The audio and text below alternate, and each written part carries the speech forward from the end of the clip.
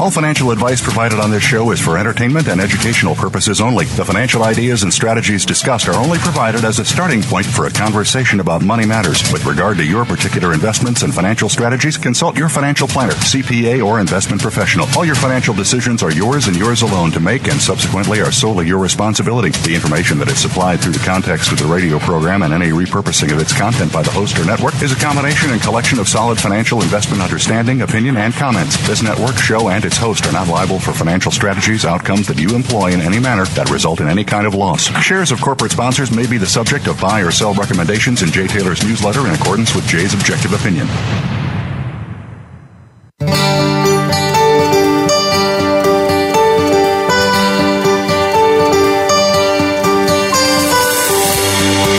Welcome to Turning Hard Times into Good Times with your host, Jay Taylor. This hour will help investors fix issues and achieve personal gain. Now, here's your host, Jay Taylor. Welcome to Turning Hard Times into Good Times. I am your host, Jay Taylor, speaking to you here from New York City on the 23rd day of May, 2017. And I want to thank each of you for listening to this show, making it one of the more popular shows on the Voice America Business Channel. Also, want to invite you to keep your questions, comments, criticisms, and praises coming along to questionsfortaylor@gmail.com. Questions, the number 4taylor@gmail.com. Want to thank our sponsors for making this show economically viable. Our sponsors for today's show: Dynacert Inc., Trimetals Mining, Telson Resources, Klondike Gold, RN Resources, Novo Resources, Genesis Metals Corp., and GMV Minerals Corp. Now, all of these companies are sponsors to this show because I have chosen them. Each of them are recommendations in my newsletter, which is written for the benefit of my paid subscribers. I do not charge money from the companies to say nice things about them. I pass on the stories of companies to my subscribers who pay me for my independent ideas, and the companies I write about are companies that I have independently decided are worthy of telling about them. So that, in fact, is why I am one of the newsletter writers that participate in the Metals Investor Forum in Vancouver. The next one that I'll be attending is in November. The companies that are sponsors to this show were invited to be sponsors because I value them highly, and in all cases, when there are some significant news events, I try to pass them on, sometimes on the show if possible, but for sure in my newsletter, Jay Taylor's Gold, Energy, and Tech Stocks. Now, one company that is not currently a sponsor is GoldMoney.com. However, it is a company that I cover in my letter, and I have had several representatives of that company on the show: James Turk, Alistair McLeod, Roy Sabag, Daryl McMullen, for example. I have them on because I value the services. Not only do I like Gold Money as an investment, but also I value their services and what they can mean to you. That's why I talk about them and have them appear on this show so that you become familiar with the services that Gold Money provides, which leads me to a question from a regular listener to this show named Alan. He's from Australia. Alan wrote recently suggesting that he recently bought some gold through Gold Money thanks to this show, but he says he really is, he wants to know, is it possible to track the financials of this company? Now he's put his money in Gold Money, wants to make sure that it's going to be secure. Well, happily, the answer to that is yes, because Gold Money is a public company, trades on the Toronto Exchange. I expect it will shortly be trading in New York on the New York Exchange, from what I understand. As of December 31st, the company had $117 million in net worth. It had tangible net worth of $60 million, of which $56.8 million of that was in cash and short-term liquid assets. So the balance sheet is strong. I recently met up with Roy Sabag in New York, and he was suggesting the first quarter numbers will be coming out soon, will be very strong. And I plan to dig into Gold Money's financial numbers in my weekly newsletter as soon as the company publishes those numbers. So those of you who may have the same concern that Alan has, those of you who want to know that their money, their investments, their gold is secure at Gold Money, may want to consider subscribing to my newsletter, Jay Taylor's Gold, Energy, and Tech Stocks. And you can do that by going to miningstocks.com. Well, I've titled today's show, Does the World Have Too Much Capital? Mark Chandler visits for the first time. Michael Oliver is with me now, and we'll be hearing from him in just a moment. And Dr. Quinton Henning of Novo Resources will be with me after the first commercial break. I'm picking up from where journalist and presidential advisor Charles Conant left off. Over a century ago, renowned foreign exchange strategist and Professor Mark Chandler squares off against conventional understanding of international economics by suggesting the challenge modern economics faces is not scarcity, but in fact surplus. Indeed, that sounds strange to me because when I studied economics at Rutgers University decades ago, I learned that economics is all about allowing markets to be free so that they can allocate scarce resources as efficiently as possible. But then, my university days occurred before it was widely recognized that the central bankers possessed godly powers of speaking wealth into being. Last I knew, speaking wealth into being was only something that Creator God was capable of doing. So have central bankers now become transcendent beings capable of defying the laws that exist within the four dimensions of time and space, such that humans no longer have any lack of ability to create heaven on earth? Or are we really talking about surpluses for the top 1%? And massive shortages for everyone else? Or could it be that the Austrian concept of malinvestment is the problem, so that with unlimited amounts of money creation, you have malinvestment, leading to surpluses in some areas and then massive shortages and dislocations in others? Whatever the case, the widely acclaimed Mark Chandler will talk about his new book, Political Economy of Tomorrow. Political Economy of Tomorrow. Mark Chandler will be with me at about 1:30. One thing there is never a shortage of, and that's gold, and Dr. Quentin Henning of Novo Resources will be with me after the first commercial break, as I just mentioned. He'll be talking about that company's quest for finding the next Witwatersrand deposit in northwestern Australia. Certainly some great strides towards that, it would seem. We'll be talking to Quentin right after the first commercial break. But right now we do have Michael Oliver with me. OliverMSA.com. Go there, learn more about Michael's service. Thank you, Michael, for being with me again today. Great to be here. Michael, the U.S. dollar index, you were telling us if it breaches 99 at the end of the month, that's a pretty sure sign that we're into it's a pretty sure sign that we're in a new bear market for the dollar. How's it looking to you now, and what might that mean for some of the other markets that we like to follow on this show? Well, actually, we had a revision to that. It was a monthly close at 99 or lower, we had said beginning of the year. And the dollar index, which is heavily weighted by the euro, probed toward that early in the year, went back up to the highs, 102, 103 level, came back down toward 99, slipped below it a month or so ago, rallied back up again, refused to close a month below it. Right now we've traded below 97 this week. The intra-week, though, we had a weekly sell signal if it closed at 97.50 or lower, and that was achieved last week. So we're bearish. Okay. Not just short-term bearish, we're bearish based on annual momentum downturn. Usually annual momentum trends measured by the momentum readings against like a 36-month average or a 3-year average. In other words, a long-term average we're measuring against. Not whether you cross above or below it, but the structures that are developed when you plot the price in relation to, in other words, you oscillate it versus that average, you come up with a visually different picture of a given market. So while you look at the dollar index on a chart, and you're not quite sure looking at it now whether it's breaking down or not, it's still 4 or 5 points above last year's price low, for example. But when you run an annual momentum chart, it's so clear it smacks you in the face. Yeah. A blind man could see it almost. It's a terrific structure. It's broken. Now, evidence, you want to look at other assets in the world markets, the 4 asset categories, to see a reflection of that, if you can. And I was just perusing through some spreads today, spreads being relative performance measurements of A versus B. In this case, I was looking at sectors within the S&P.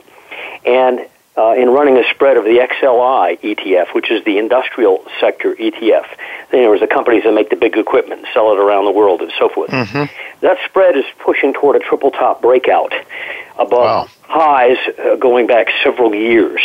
Now, that would make some sense if the dollar's breaking down. That sector relative to, that doesn't mean it's going to go up in price. It just means it's going to do better than the market.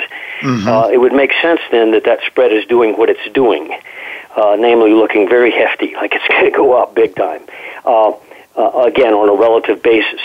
So that would reaffirm what we see in the downside in the dollar. Other indicators of that would be pending breakout structures in commodities. Well, gold's already broken out, but the gold miners have had a big pullback, and they now have a structure frankly, about 20 cents above today's high on the GDX index. If they can overcome by much, it says they're gone. They're on the second wave up. They're refreshing their bull market that signaled last February. Grains, similar pending structures, literally hairs above where the market is now in the corn, soybeans, and wheat. So a lot of things that would affirm a dollar down are present. So I think it's not just the dollar; it's being echoed in other markets. Yeah, well, certainly one of the things I like about your work, Michael, not only the fact that it's been spot on almost every instance that I've been following, at least the markets that I'm following, is this understanding of the interrelationships, as you just point out. It makes a lot of sense. It's not, none of these markets act in a vacuum. Well, with just a minute left here, the equity market, though, is stubbornly refusing. I mean, 3 of your 4 major plate tectonics are now, assuming that you're right about the dollar, are now heading in the directions you've been talking about. But the equity market's still being stubborn, aren't they? Yeah, it's being stubborn, and it's right now the S&P's trading. Where it was 3 months ago. Okay, it won't break down. I had a number for last week that it dropped precisely to the number and refused to, and hot-footed it out of there. It was 23.53 on the S&P. It could not close the week there, and it traded there and said gone, rallied back up again. The numbers rise each week. I'm a pending bear on the S&P and the broad equity markets, the developed equity markets. It is not the emerging. On the emerging markets, I'm bullish. Yeah. But it looks like a matter of when it's going to break down, not whether. They may try to hold it off until next quarter, but I don't see upside sustainability. All right. It does not apply to the market. All right. Well, very good, Michael. Thank you so much for being with us again. It's always a pleasure having you. I always look forward to these discussions. Thank you so much for being with us, and we'll look to do it again next week if possible. Folks, that is all the time for this segment. We are going to break, but don't go away. Dr. Quinton Henning of Novo Resources, my top pick, my favorite stock, actually. So I'm really looking forward to what Dr. Henning has to say about the progress being made on his Beaton's Creek project in northwestern Australia. Don't go away. I'll be right back.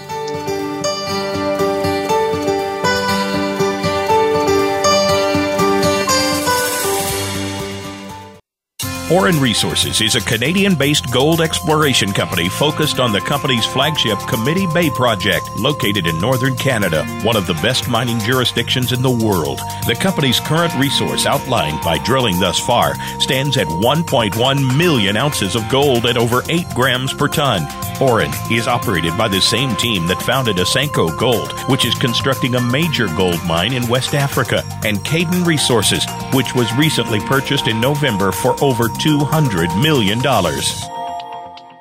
Telson Resources is building a new gold mine in Durango State that is destined to become one of the highest-grade gold producers in Mexico. Telson plans to commence production in early 2018 to mine over 1,000 tons per day by the end of the first year. Telson presents an exciting opportunity to investors seeking to position themselves in an exciting and robust new undervalued gold mine opportunity. Telson Resources trades on the TSX Venture Exchange under symbol TSN and on the OTCBB under symbol SOHFF. Tri-Metals Mining is a growth-focused mineral exploration company exploring and developing its near-surface Gold Springs gold-silver project in mining-friendly Nevada and Utah. Tri-Metals has only drilled less than 10% of the gold targets at Gold Springs, and it already has a gold resource with a robust preliminary economic assessment. Tri-Metals believes that with further drilling, there is a significant potential to discover 3 to 5 million ounces of gold at Gold Springs. Tri-Metals shares are listed on the OTCQX and the TSX under symbols TMIAF and TMI respectively, and its website is trimetalsmining.com. When it comes to business, you'll find the experts here. Voice America Business Network.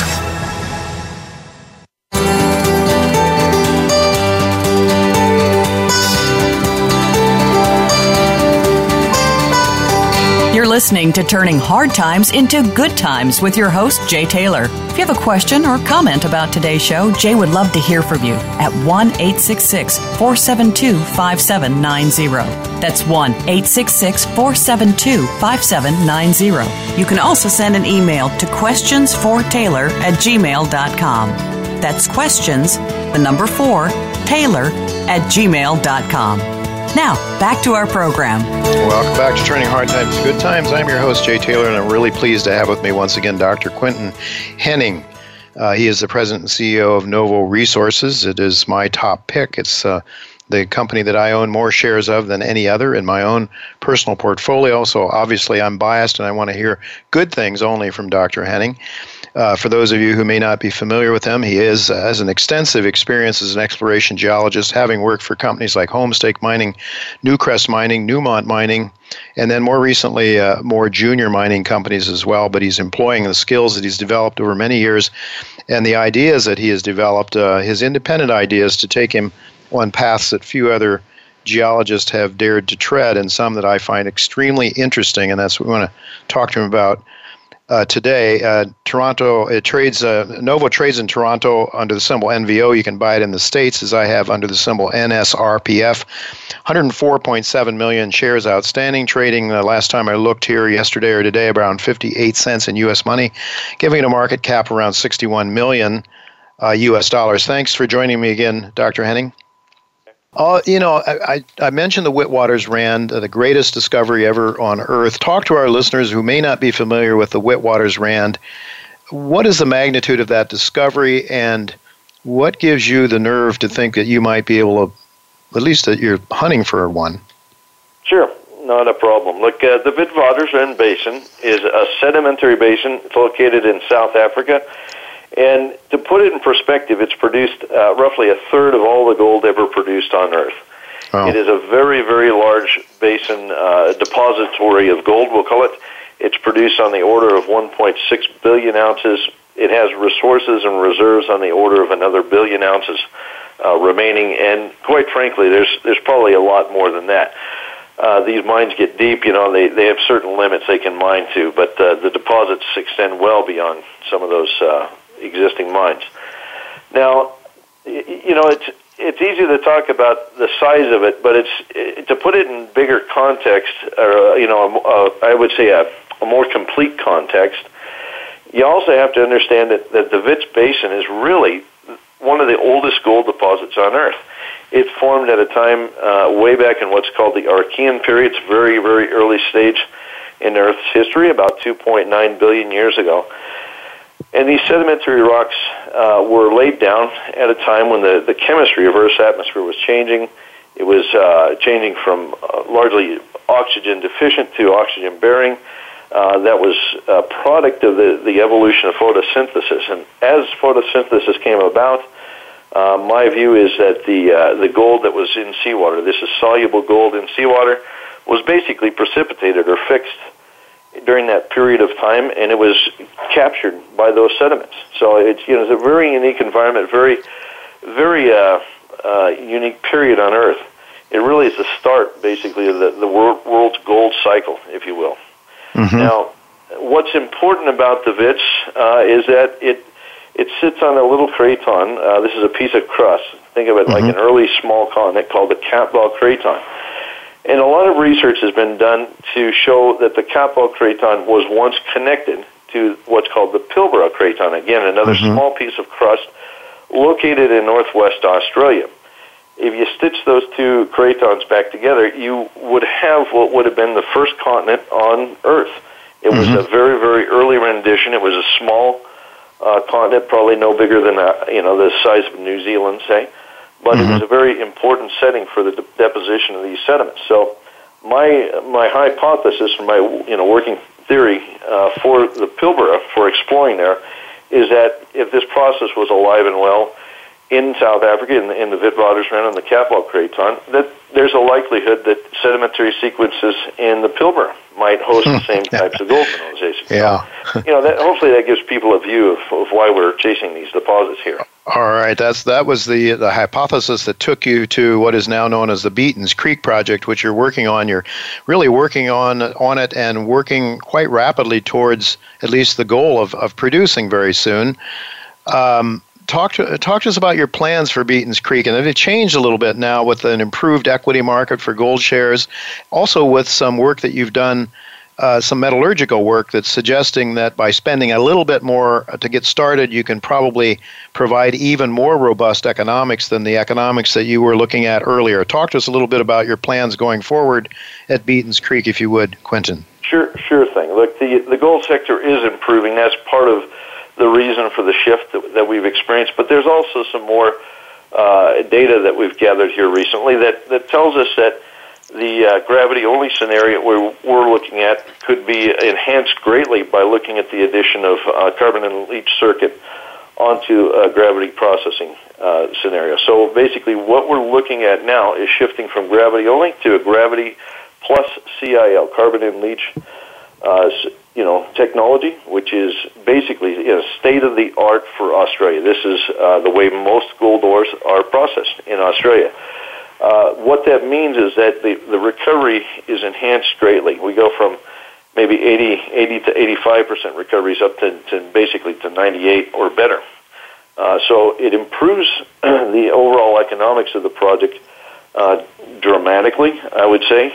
We have studied this thing enough to know that, the return, we'll call it, the margins and overall return for the project are improved greatly using CIL. So that shift has taken place in the last 3 months. About a week ago, we put out a news release here at Novo talking about our path forward.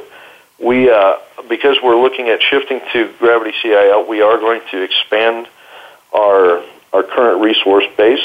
We're looking to do that through drilling and additional trench sampling over the next couple of months. We expect to be able to talk about resource expansion sometime maybe in July or August of this year. And then upon that, we will go ahead and complete our PFS. This would be a pre-feasibility study on a gravity CIL scenario with an expanded resource base that should give us, a lot. We'll call it a more conventional scale and size and style of mining. The operation for people who don't know or first-time listeners, it's a very unique deposit. We're really looking at layers of conglomerate. These are say 1 meter average thickness beds of conglomerate that are flat-lying. They're very near surface. Where they're oxidized, they're very easy to mine. It's a free dig, which means we don't need drilling and blasting, things like that.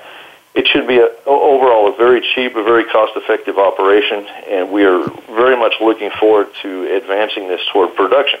We did raise $15 million I think the placement closed around 3 weeks ago today, and with that money, we will be able to get through all these steps very easily and take the project to its ultimate conclusion, production.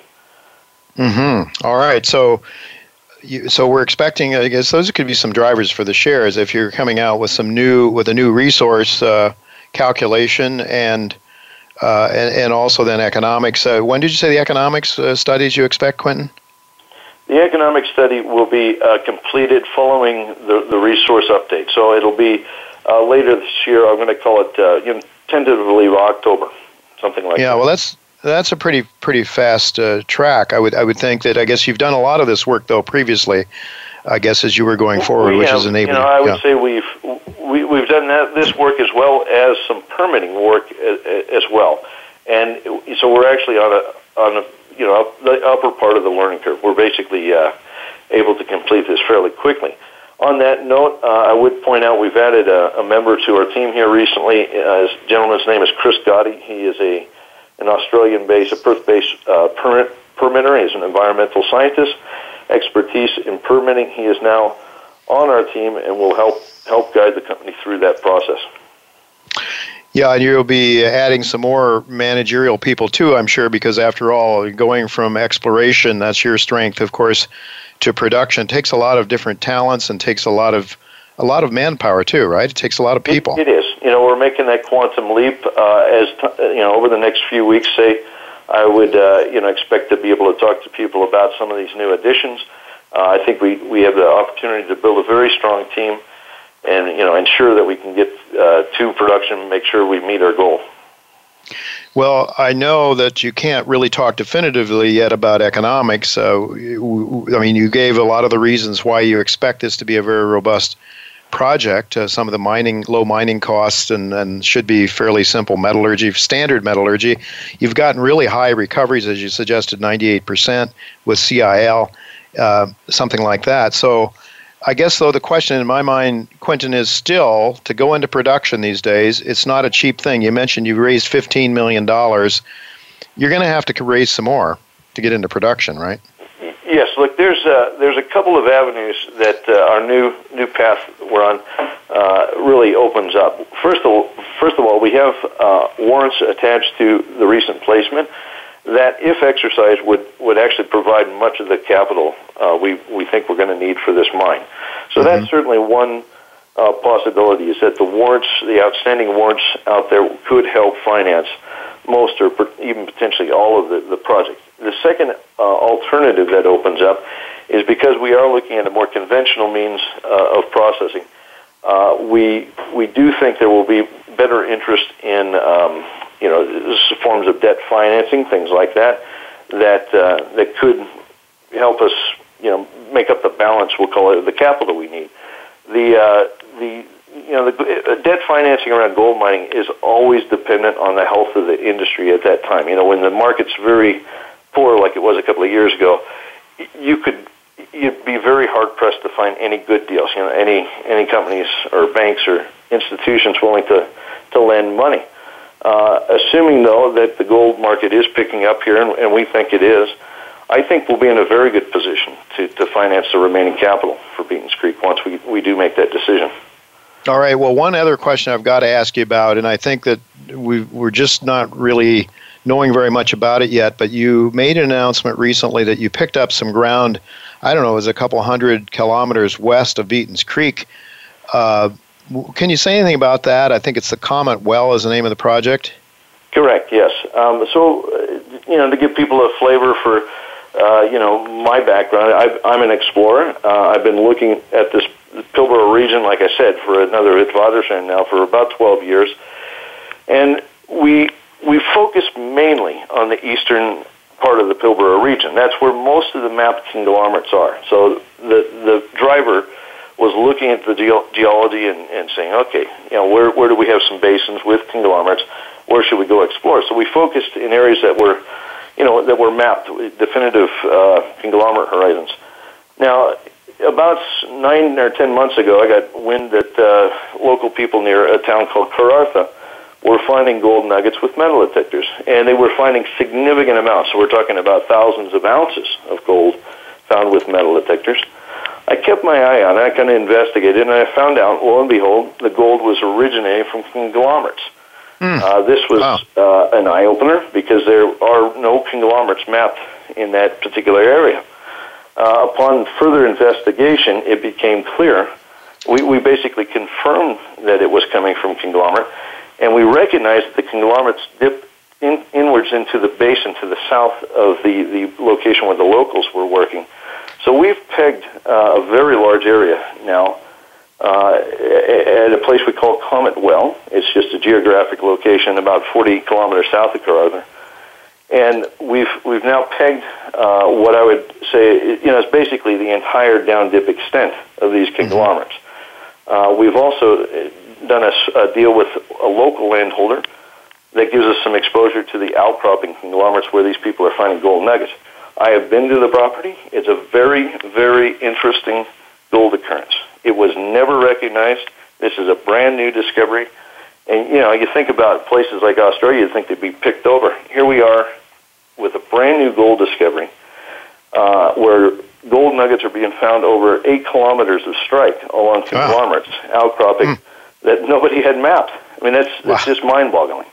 So we're very excited about the potential of this thing. We do have some additional data that tells us these conglomerates likely do extend into the basin. We did some research, found evidence of a historic drill hole 65 kilometers south of Comet Well that hit a reef, a gold-bearing conglomerate horizon. My goodness. At 12 grams per ton. Okay, so this is a very, very interesting prospect. It's very early days, but we have basically jumped in there, greedily picked up as much land as possible, and we're looking at potentially a very interesting new discovery. All right, we'll have to leave it go at that, Quentin, but to be continued. Hopefully we'll have you back sometime in the near future as some of these numbers start getting, well, if you start exploring and having some assays for us. But, Beaton's Creek by itself is very exciting, but this is something new that has really got me excited, I must say. And if I didn't already have so much of my portfolio in your stock, I'd be buying with both hands now, but I just can't, good conscience, go beyond 20% of my holdings in any one company. So that's about it. Quentin, thank you so much for being with us. We do have to go now. It's commercial break time. We have another wonderful guest coming on, so we'll look to talk to you again soon. And folks, that next guest I'm talking about is Mark Chandler of Brown Brothers Harriman. Don't go away. We'll be right back with Mark Chandler.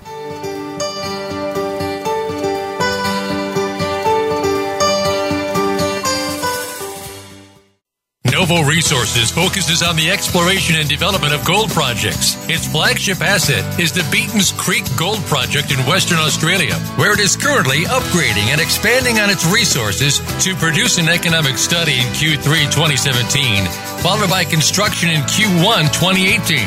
Novo enjoys a strong balance sheet and supportive shareholder support from the likes of Eric Sprott and Newmont Mining. It trades in Canada and the U.S. under the symbols NVO and NSRPF respectively. A gold rush has begun. Recently, 3 of the largest gold mining companies announced strategic acquisitions in the Yukon territories. Ahead of them was a group who had already consolidated the key claims covering the historic Klondike Gold Rush into one company, aptly named Klondike Gold Corp. Led by a team of accomplished geoscientists, the company is steadily advancing exploration to reveal the rich source of all that gold. The hunt for the next major discovery is well underway, and Klondike Gold's shareholders are strategically positioned. Stay ahead of the majors and follow KlondikeGoldCorp.com. Dynacert is a global leader in carbon emission reduction technologies. Created for use in diesel engines, the hydrogen unit has been proven to reduce carbon emissions by up to 40%, increase torque, improve engine oil quality, and provide up to 19% in fuel savings.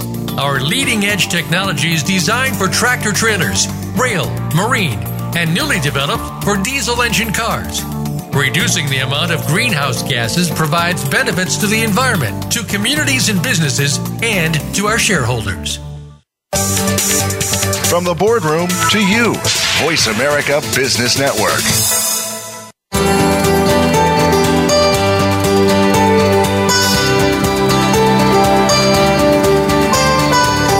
You're listening to Turning Hard Times into Good Times with your host, Jay Taylor. If you have a question or comment about today's show, Jay would love to hear from you at 1-866-472-5790. That's 1-866-472-5790. You can also send an email to questionsfortaylor@gmail.com. That's questions, the number 4, Taylor@gmail.com. Now, back to our program.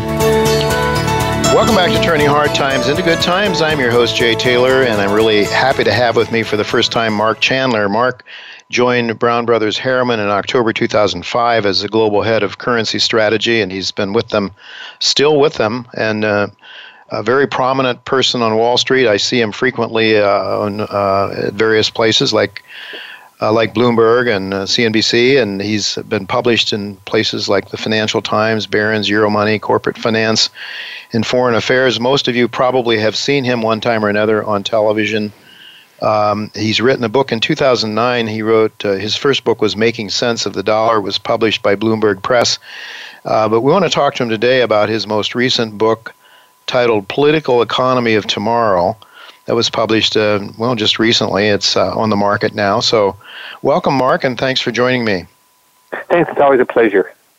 You know, I've watched you many times on television, and I've listened to you on Bloomberg, Thomas Keane in the morning and the like, and this is the first time that I've really had a chance to meet up with you personally. You and I talked, I guess, a couple of weeks ago on the phone, but it's really a pleasure having you. It seems, if I understand, it was, I believe, a dedication in your book. You said those who know we can... that it's dedicated to those who know we can build a better world for more people because scarcity has been conquered, end of quote.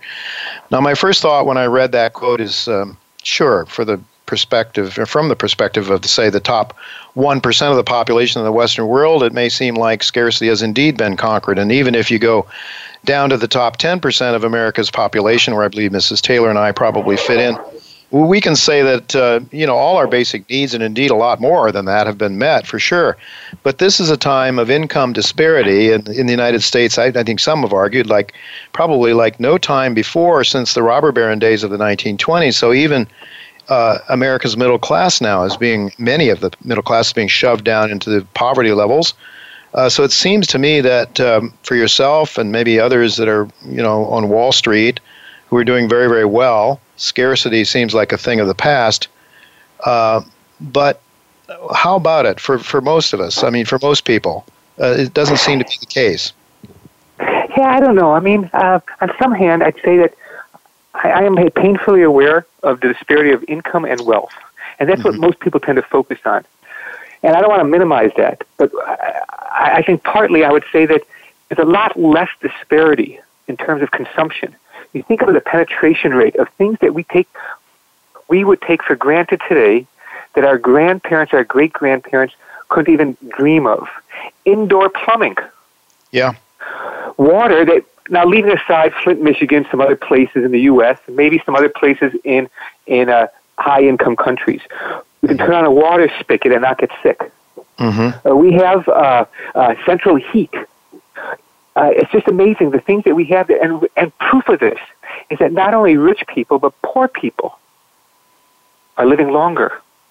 We've conquered many diseases. Now, I know there's some problems with diabetes coming back in the United States with our addiction to sugar, but I'd say that in general, the trend has been towards people living longer, greater quality of life, and the kind of surplus that I'm talking about is that earlier generations, think about our grandparents had to do 6 days a week, 12-hour days. Problem in the United States right now is that it might be that we are working. The average work week is only about 34 hours right now. Average work week. And so for me, the kind of surplus, so for me, the problem is not one of production. We don't know how to produce enough things before. For instance, a large percentage of British men who volunteered for World War I were rejected because they suffered from malnutrition. We do not suffer as a people. Even when Lula was elected in Brazil, he was struck by the fact that he thought that his country didn't have enough food. And he found out that the problem was not enough food, but obesity was bigger than starvation. And malnutrition, like eating the wrong foods, that's a different problem. So for me, I wanted the surplus I'm talking about is that we can produce more goods than we know what to do with. We can produce more food than we know what to do with. That's why I've struck with in the U.S. and in Britain, we waste half the food we get between the farm, the grocery store, and the family. And I'm guilty of it as well. I buy a loaf of bread on a weekend. I eat a couple of sandwiches. The family eats a few sandwiches, some toast. End of the week comes, we still have half a loaf left, and we say, no, time to get a fresh loaf. Yeah. So I think a lot of the surplus I'm talking about, we take for granted as all around us. Advertisement. Think about what our grandmothers might have done making quilts.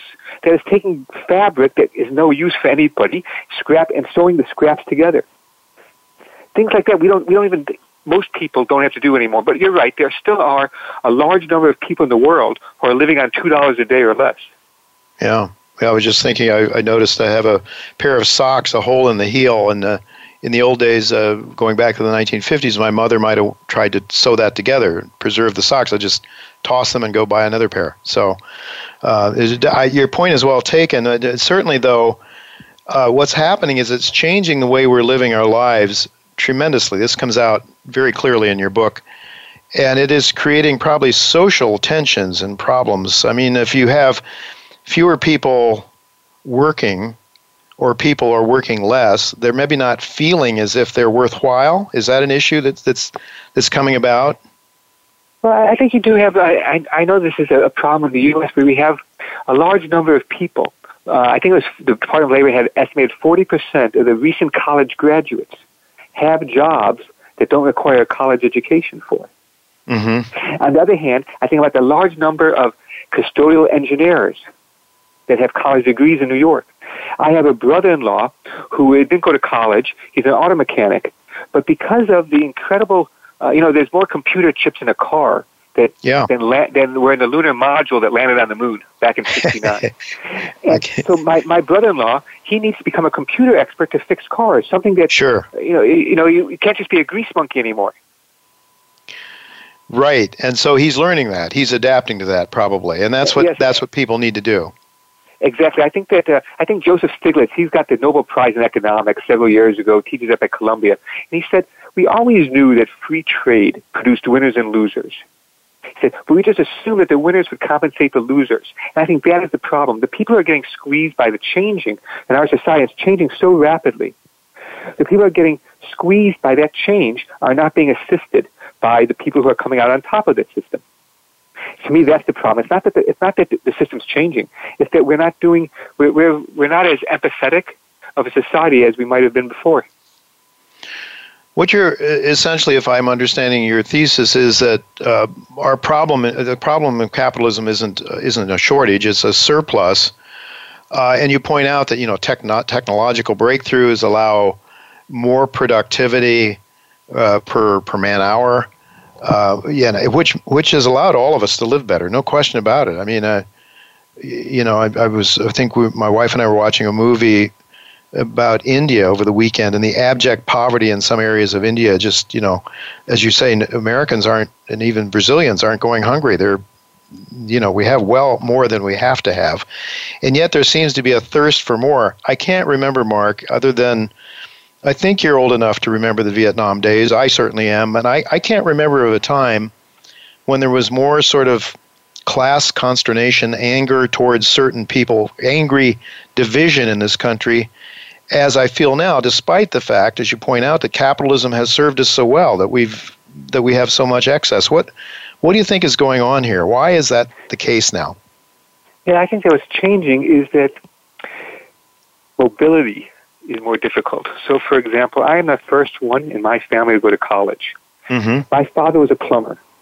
My hands only get dirty these days if I get ink from the Financial Times or the Wall Street Journal. Now, the thing is, though, about it is that my son is going to go to college now, and college degree will not guarantee him a stable middle-class income or middle-class lifestyle. Mm-hmm. And that's the problem, is that the movement between classes, for me, 50 years ago, 45 years ago, going to college was a way to rise my living standards. But my son, even if he goes to college, and even if he gets his bachelor's degree, he's not going to necessarily move up in class rate. He's not going to become wealthier. Mm-hmm. And this is true of an increasing number of people who go to college.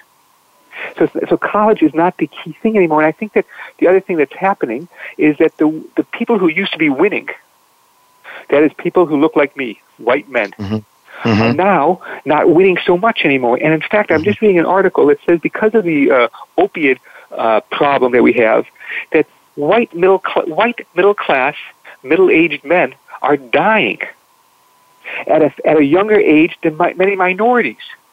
Yeah. So the white man who used to be privileged in America, and I'm not saying that he's not anymore, but less so than before.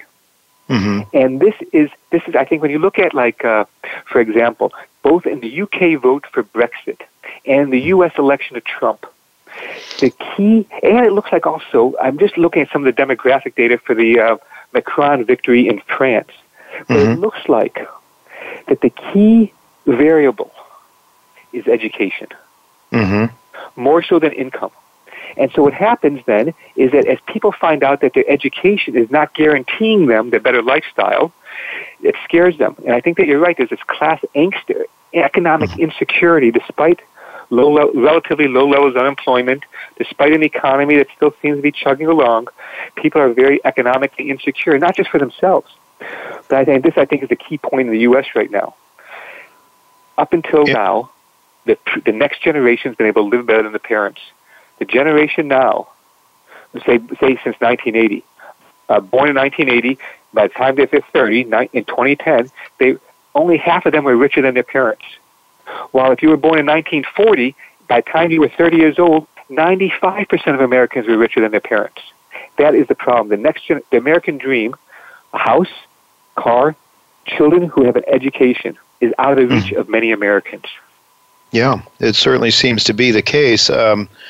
It's a paradox, isn't it? I mean, the capitalism, its weakness is its strength in a sense, that it as you point out, capitalism builds and those at the top get richer and richer, and you have more capital formation that is good up to a point, but then as you point out, things change. You talk in your book about, well, you call it the Bretton Woods cash register and the Reagan-Thatcher cash register periods. Talk to us about those, about that concept, those concepts, and where are we today with regard to that?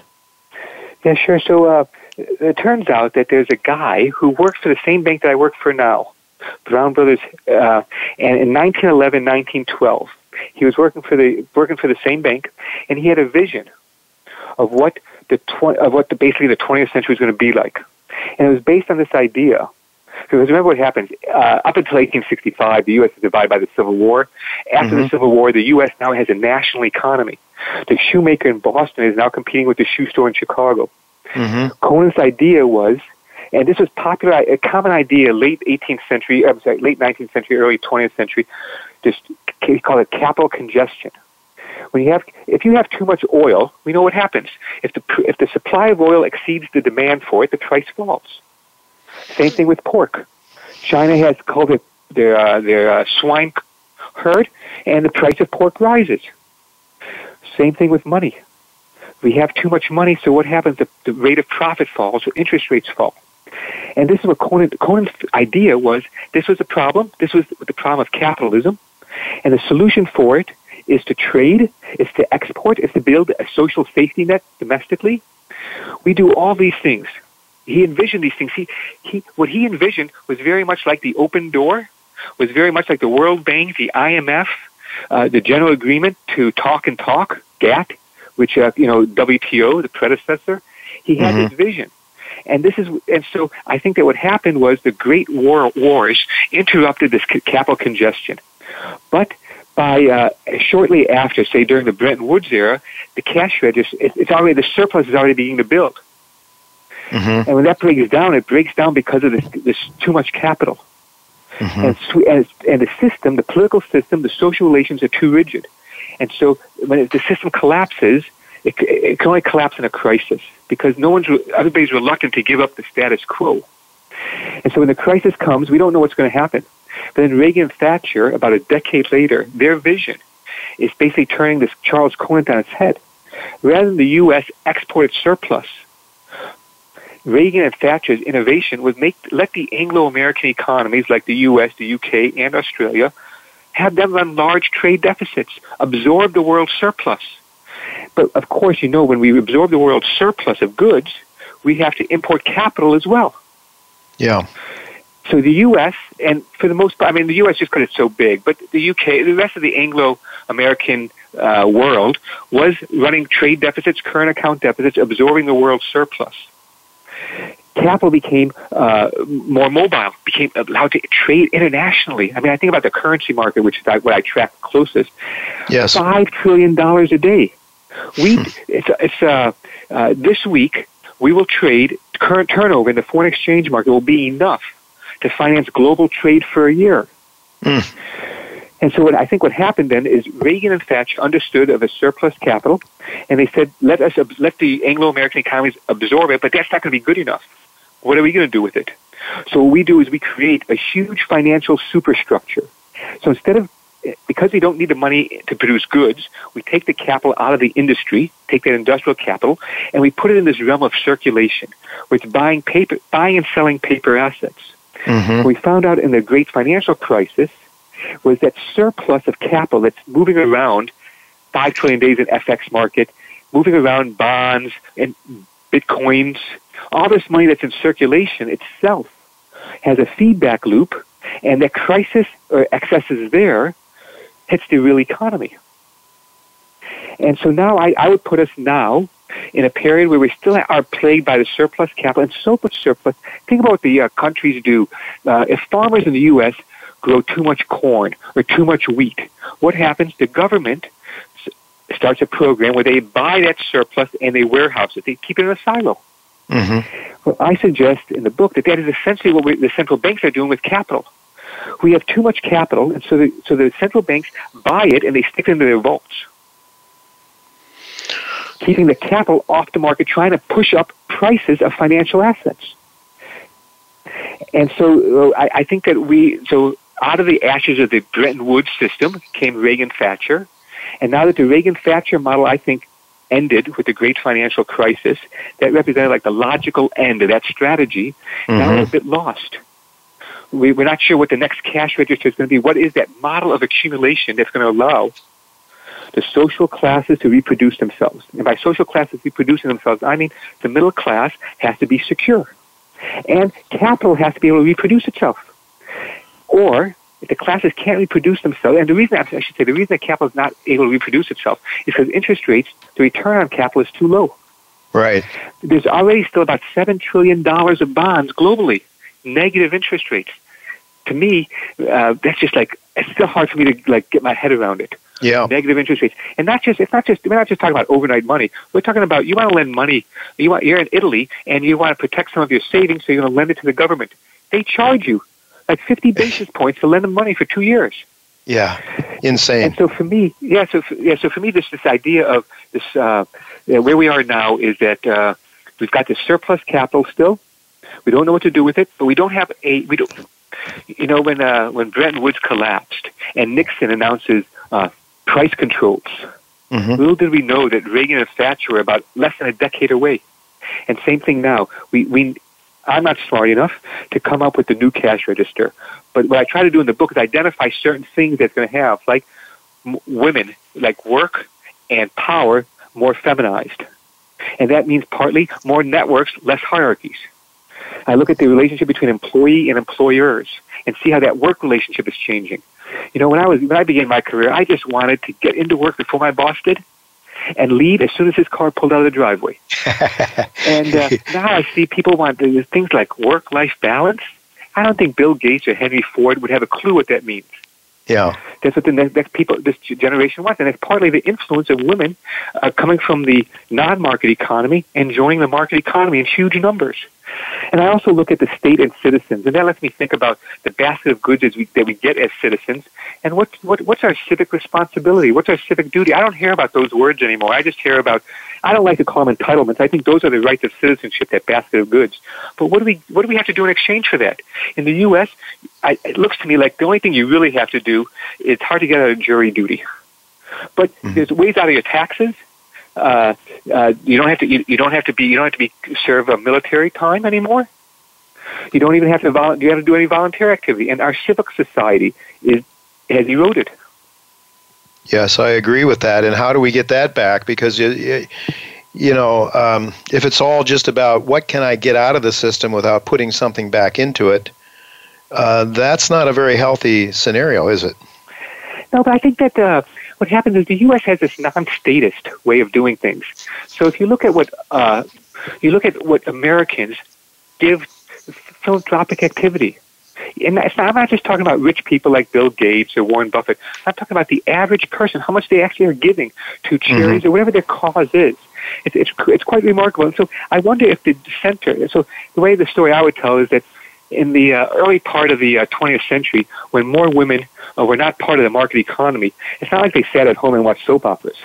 Yeah. They were building civic society. These organizations, PTAs, the Anti-Cruelty Society. I think about all these Jane Addams and Dorothy Day, and these women who really built civic society.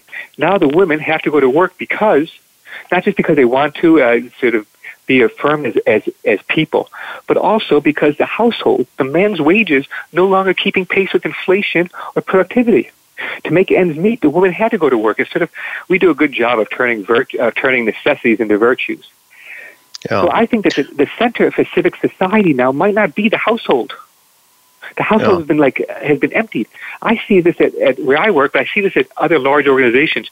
We have all kinds of activities for people to volunteer, teach kids about reading, make fill up backpacks for school supplies at the beginning of the semester, building homes, all kinds of things, of activities that the employer organizes for the employees.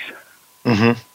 Well, Mark, you certainly are giving us some optimism, some reasons to be optimistic. I think there's lots of questions that remain to be answered, and you're saying you don't have the answers for us in the book, but you certainly provide some great ideas and some things to think about unconventionally. Thank you for that. It's really appreciated. I would like to ask you, we really don't have time, but just one, where's the dollar going now, Mark? Here we are, we're seeing the dollar breaking through 99, 97, 96 and change now. As the expert on foreign exchange, is King Dollar going to remain king for a long time, or is it going to have some weakness here? Yes, I think that we have seen some weakness in the last, actually since the Federal Reserve hiked rates in the middle of March. And partly this is because of some problems we have in the U.S., partly because the news stream has gotten better in Europe. But if there's one word that still drives my bullish dollar view, it's divergence.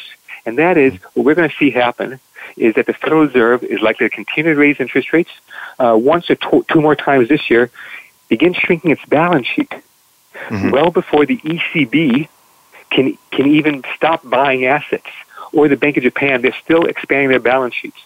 So I recognize that the near-term outlook for the dollar is probably a bit softer, though the downside momentum might be fading a little bit. The problem right now for a lot of people is that the bad news continues to drip from Washington. And it's not the news itself, but what it really is what does this mean about the economic program, which was already, people already had questions about it, and some legislative challenges. Mark, we're going to have to leave it go at that. We're out of time. I'm so sorry. Thanks for being with us. Your ideas are great. Thanks for sharing them with us. Well, folks, next week we have Dan Oliver, hedge fund manager in the gold sector, will be with us, and Ian Claassen, the president and CEO of GMB Minerals, will be with us. Until then, goodbye, and God's blessings to you.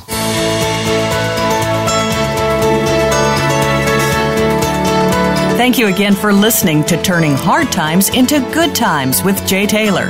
Please join us again next Tuesday at noon Pacific Time, 3 p.m. Eastern Time on the Voice America Business Channel.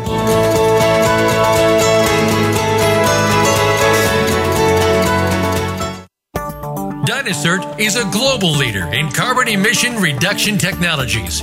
Created for use in diesel engines, the hydrogen unit has been proven to reduce carbon emissions by up to 40%, increase torque, improve engine oil quality, and provide up to 19% in fuel savings. Our leading-edge technology is designed for tractor-trailers, rail, marine, and newly developed for diesel engine cars. Reducing the amount of greenhouse gases provides benefits to the environment, to communities and businesses, and to our shareholders. Tri-Metals Mining is a growth-focused mineral exploration company exploring and developing its near-surface Gold Springs gold-silver project in mining-friendly Nevada and Utah. Tri-Metals has only drilled less than 10% of the gold targets at Gold Springs, and it already has a gold resource with a robust preliminary economic assessment. Tri-Metals believes that with further drilling, there is a significant potential to discover 3 to 5 million ounces of gold at Gold Springs. Tri-Metals shares are listed on the OTCQX and the TSX under symbols TMIAF and TMI respectively, and its website is trimetalsmining.com.